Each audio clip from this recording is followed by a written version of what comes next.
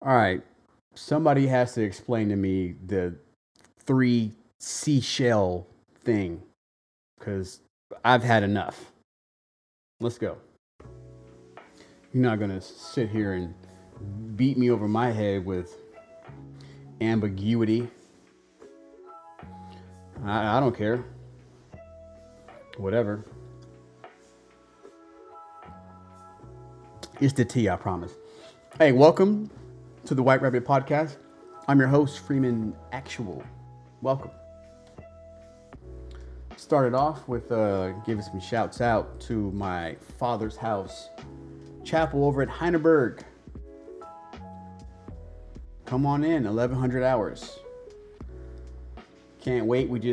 Well, not we, but there's a new symbol. There's a new logo for the church, and it's pretty cool. Would like to point all of that to Chaplain Elder's vision and wisdom through having it tweaked and peaked for so long, but he's finally proud of a product that can speak out to it. But come out and check us out. Come share some of that gospel, the good news, you know? And then when you're not doing that, you can come down and hang out with Chris and Melissa Stevenson, Wiesbaden Hospitality Ministry. You want to find out more? Cadence.org/Stevenson, cadence.org/Wiesbaden, or facebook.com/The Stevenson Mission. They are partnering with my father's house. They're going to have your first Friday gathering every first Friday, like I just said, at the Clay Chapel. One post. The other Fridays are being shared over at the Summit House. Get connected, reach out. Single soldiers, airmen, marine, the whole 9 yards. Show up. Married couples, whatever couples, however couple you want to be. Come on down. One last acknowledgement and shout out to my buddy Jack Bennett, starting up the first chapter of the F3 Nation in Wiesbaden. Congrats to him. More to follow on that. Another website to put out. But in the meantime, let's go. Father, thank you for allowing us to be a part of this glorious Friday. We thank you for your unwavering love and mercy. For those who conquered the weak, let God give them thanks to you. For those still in a dry season, Lord, be close with them. Remind them of your love. Let the Holy Spirit lift their hearts to encourage them to push on in your name. As we explore biblical moments, I pray you provide the message you intended to. Reach out to those, Father. Thank you. Thank you so much, God. In your name, amen. With that being said, give me one moment to pull up my notes here. So I did this paper, and I had to pick the top 10 biblical moments to me. And I'm going to start from the beginning. No pun intended, but it might be intended. I'm going to go from 1 to 10 without ranking them and like this is the most important and that's the most. I'm just giving you, to me, Marcus's 10 moments in biblical literature, historical, all the things that happened. These are my 10. And then I'm going to try to explain a little bit down at the bottom. But I think that this is important because we have to spend more time in word, in scripture. We have to know the aspects of this in order for us to be educated enough to speak on this and to share the gospel and to have the confidence with someone. You have to be a master at your craft. You have to be a disciple.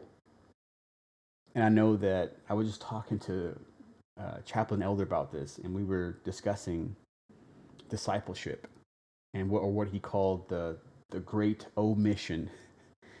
And I was looking and thinking about this and what would really need to happen to kind of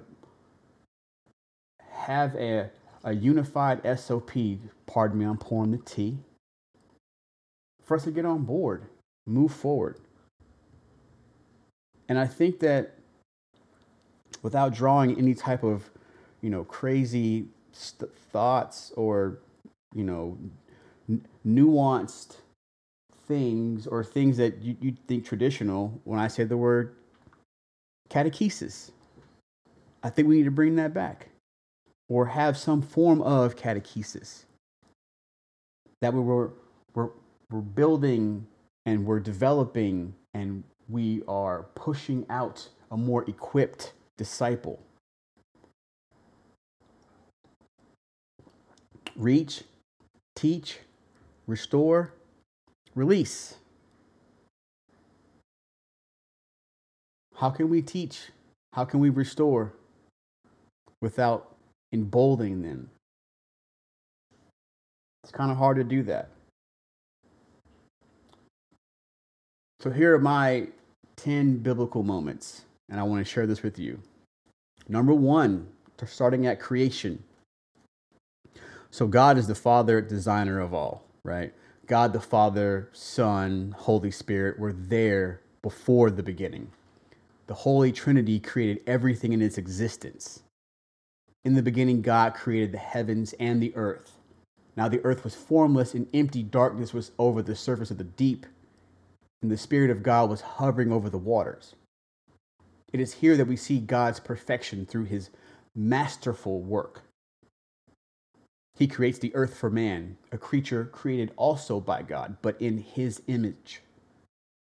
That's found in Genesis 1:1. Next, I go to number 2, is the fall of man through weakness. God created Adam and Eve in his image. God created Adam in the wilderness and Eve in the Garden of Eden. It is here that the serpent convinces Eve to eat of the fruit, who then convinces Adam to eat of the same fruit. The woman that saw the fruit of the tree for good, for food, and pleasing to the eye, and also desirable for gaining wisdom, she took some of it and ate it. She also gave some to her husband, who was with her, and he ate it. God questions Adam's why both Eve and Adam ate the fruit God forbid Adam to eat. They are both punished for disobeying God and banished from the Eden from ever. That's found in Genesis 3:6. Give me 1 second. This tea is delicious. Sensational. Number 3, Abraham in God's acceptance of faith. God provides a child to Sarah when it was believed the possibility of her having another child was fruitless. Sarah had faith that God would deliver, and he did. The Bible says, now the Lord was gracious to Sarah as he had said, and the Lord did for Sarah what he had promised. Sarah became pregnant and bore a son to Abraham in his old age at the very time God had promised him. Abraham displays his faithfulness to God by obeying. There's so many large bits and nuggets of just goodness and truth that is throughout this.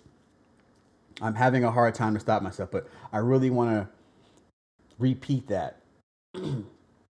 Abraham displays his faithfulness to God by obeying. That's heavy. That's very heavy. But foreshadowing the sacrifice of King Jesus, God instructs Abraham to kill his only son Isaac and sacrifice as a burnt offering to the God. Am I reading a book about the Egyptians? Moments before Abraham is about to kill his son, an angel appears and stops Abraham and said, I swear by myself, declares the Lord, that because you have done this and have not withheld your son, your only son, I will surely bless you and make your descendants as numerous as the stars in the sky and as the sand on the seashore. Your descendants will take possession of the critic cities of their enemies, and through your offspring, all nations on earth will be blessed because you have obeyed me. And I'm not wearing my glasses. That's found in Genesis 21, not the glasses part. We move to 4. Moses and the revelation of God is holy. God is introduced to Moses on a personal level as God speaks with Moses. Do not come any closer, God said. Take off your sandals, for the place where you are standing is holy ground. Then he said, I am the God of your father, the God of Abraham, the God of Isaac, and the God of Jacob. At this, Moses hid his face because he was afraid to look at God. This moment is the catalyst of the liberation of God's chosen people by God through Moses. Which leads me to 5. That can be found in Exodus 3:5. But moving forward, Israel and the revelation of God as faithful to his people. God is revealed to be faithful to his people in many covenants between the people of Israel and God. God promised deliverance from the Pharaoh of Egypt and to lead them to a promised land. Throughout the many covenants the people of Israel share with God, all that he asks for is obedience. All that he asks for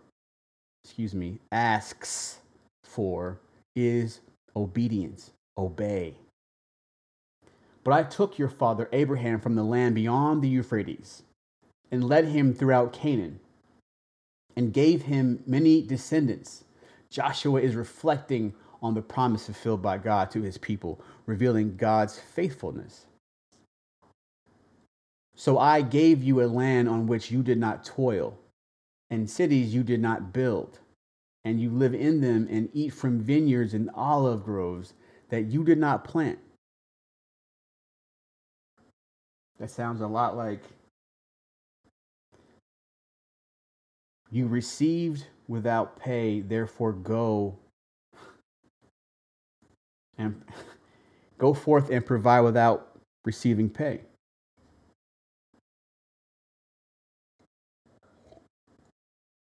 That's beautiful. So that can be found in 1 Samuel 13:14. Don't ask me the quote that I just butchered, but I tried to draw from memory, but it failed. 7, coming of the Lamb.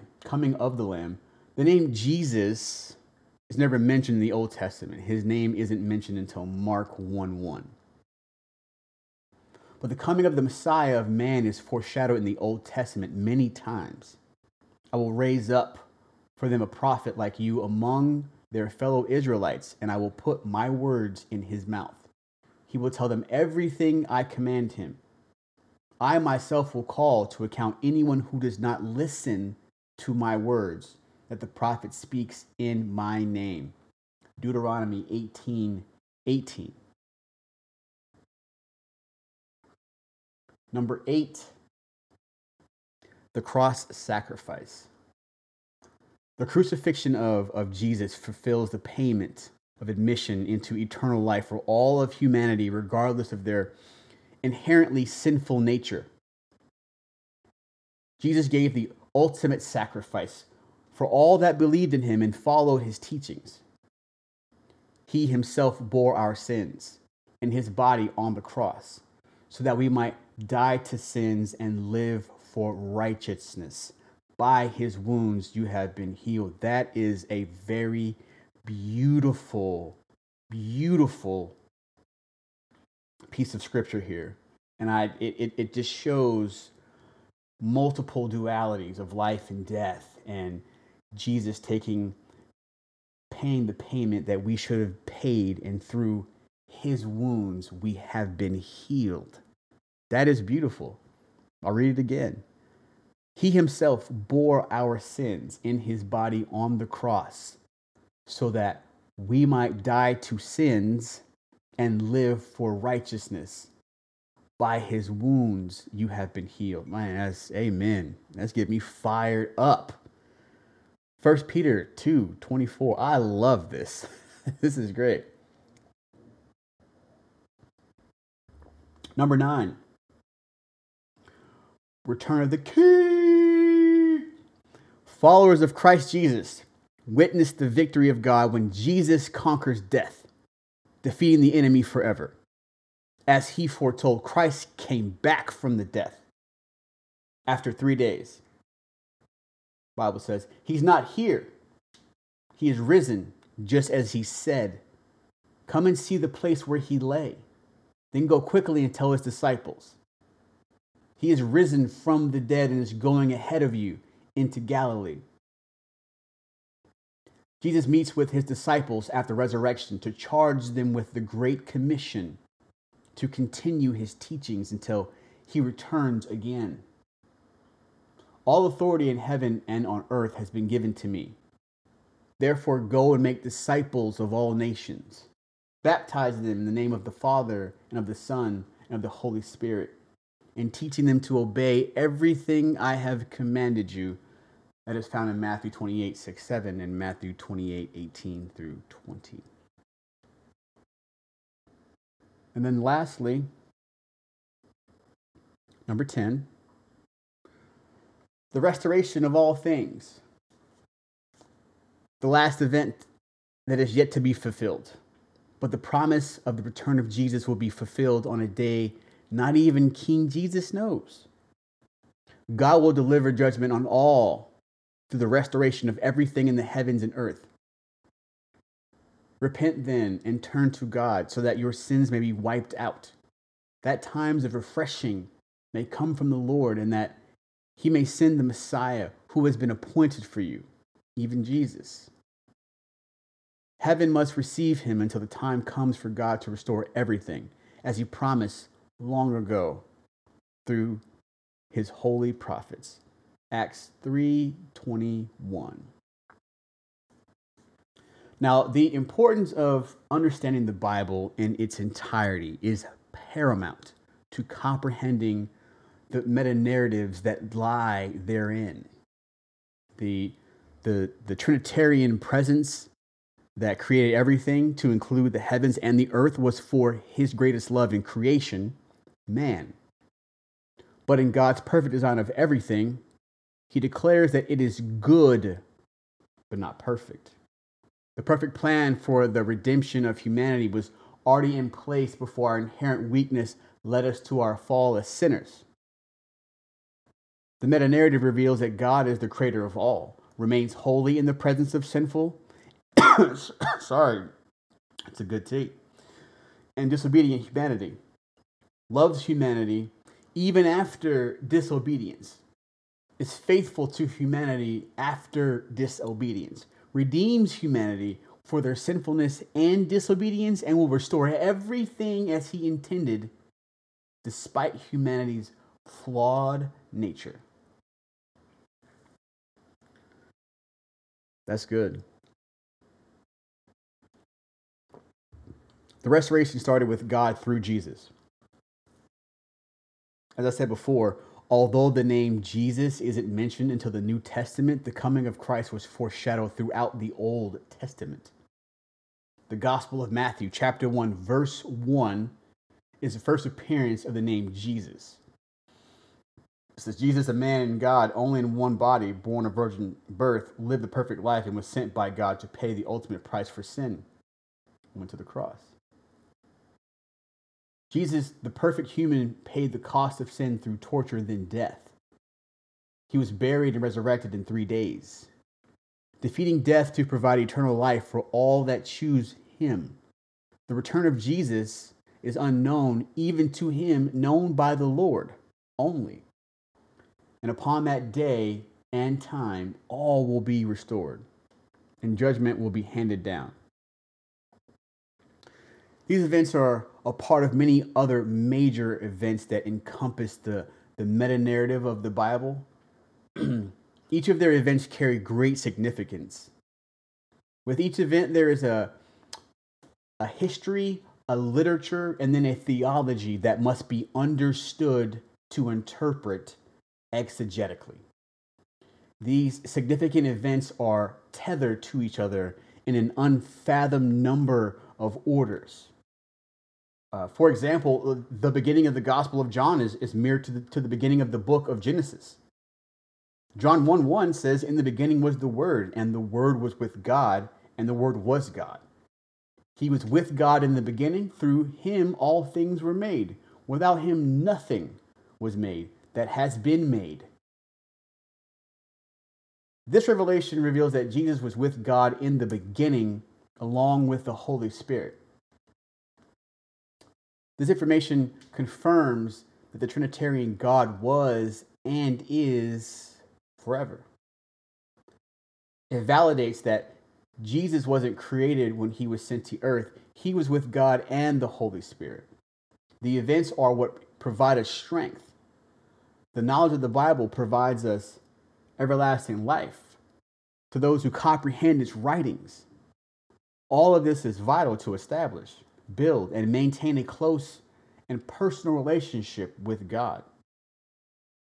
Close and personal relationships with God through his teachings of his word is essential in obeying the final commandment of Jesus until he returns to restore all. We are to baptize every nation in the name of the Father, Son, Holy Spirit, and teach them to teach the exegetic good news.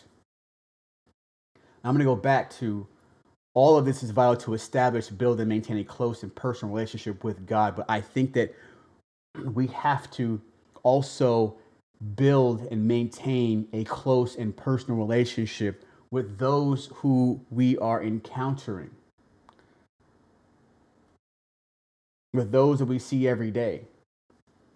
I know that I talked about, establishing a Christly moral character. That starts within. But we can't even begin to reach out until we reach inwards into our hearts.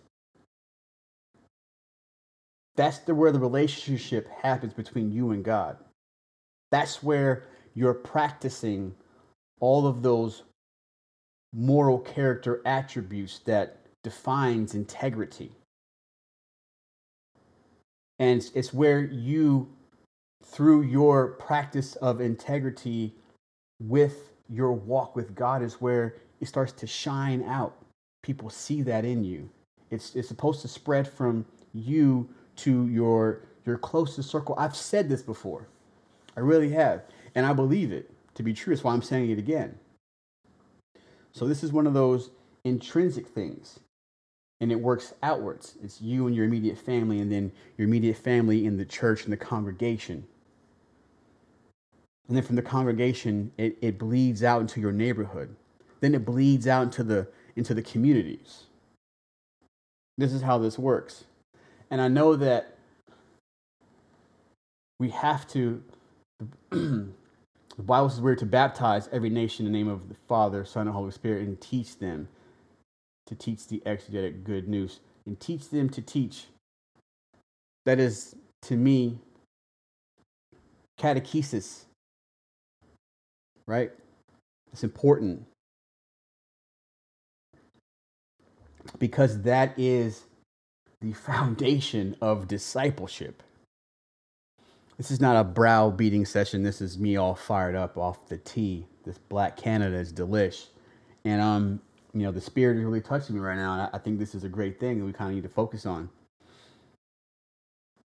But that is what we have for the day. Almighty, King of Kings, bless these soldiers, sailors, Marines, airmen, and their families. As they take some time away from work, give them rest and restoration of spirit, God. Bring their families closer to love harder, God. Be with their children here in Wiesbaden. Bless them, God. Let them dream of you in your embrace. Let them know you. Reveal yourself to them. Be with the spouses, the supporters, the cornerstone of the family. not because I am a spouse and a cornerstone, but I am. Give them relief, God, what is heavy on them, Father. Lord, be with those that yearn for you. Be with those that seek you in the darkness, Father. Rain upon them loving light. Let them know peace. Let them know your Son. We pray all of this in your eternal name. Amen. That's it. That's the show. I want to wish everyone a great weekend. I want you guys to go out there and take some time. I know they have that, what is that? That Oktoberfest happening downtown. It looked pretty cool and I was running past that. I want you guys to send me your prayer requests at chasehim.podcast@gmail.com. That's chasehim.podcast@gmail.com. Send me all of your prayer requests. Send me all of your testimony. I want it all so I can share. How do you know what needs to be heard until we hear it? You understand? But I want to wish all of you guys blessings as you move forward from your hard-working Friday. You deserve it. And as per usual, I need you guys to stay sharp. I need you guys to stay wolf-like. And I need you guys to chase God consistently. God bless you.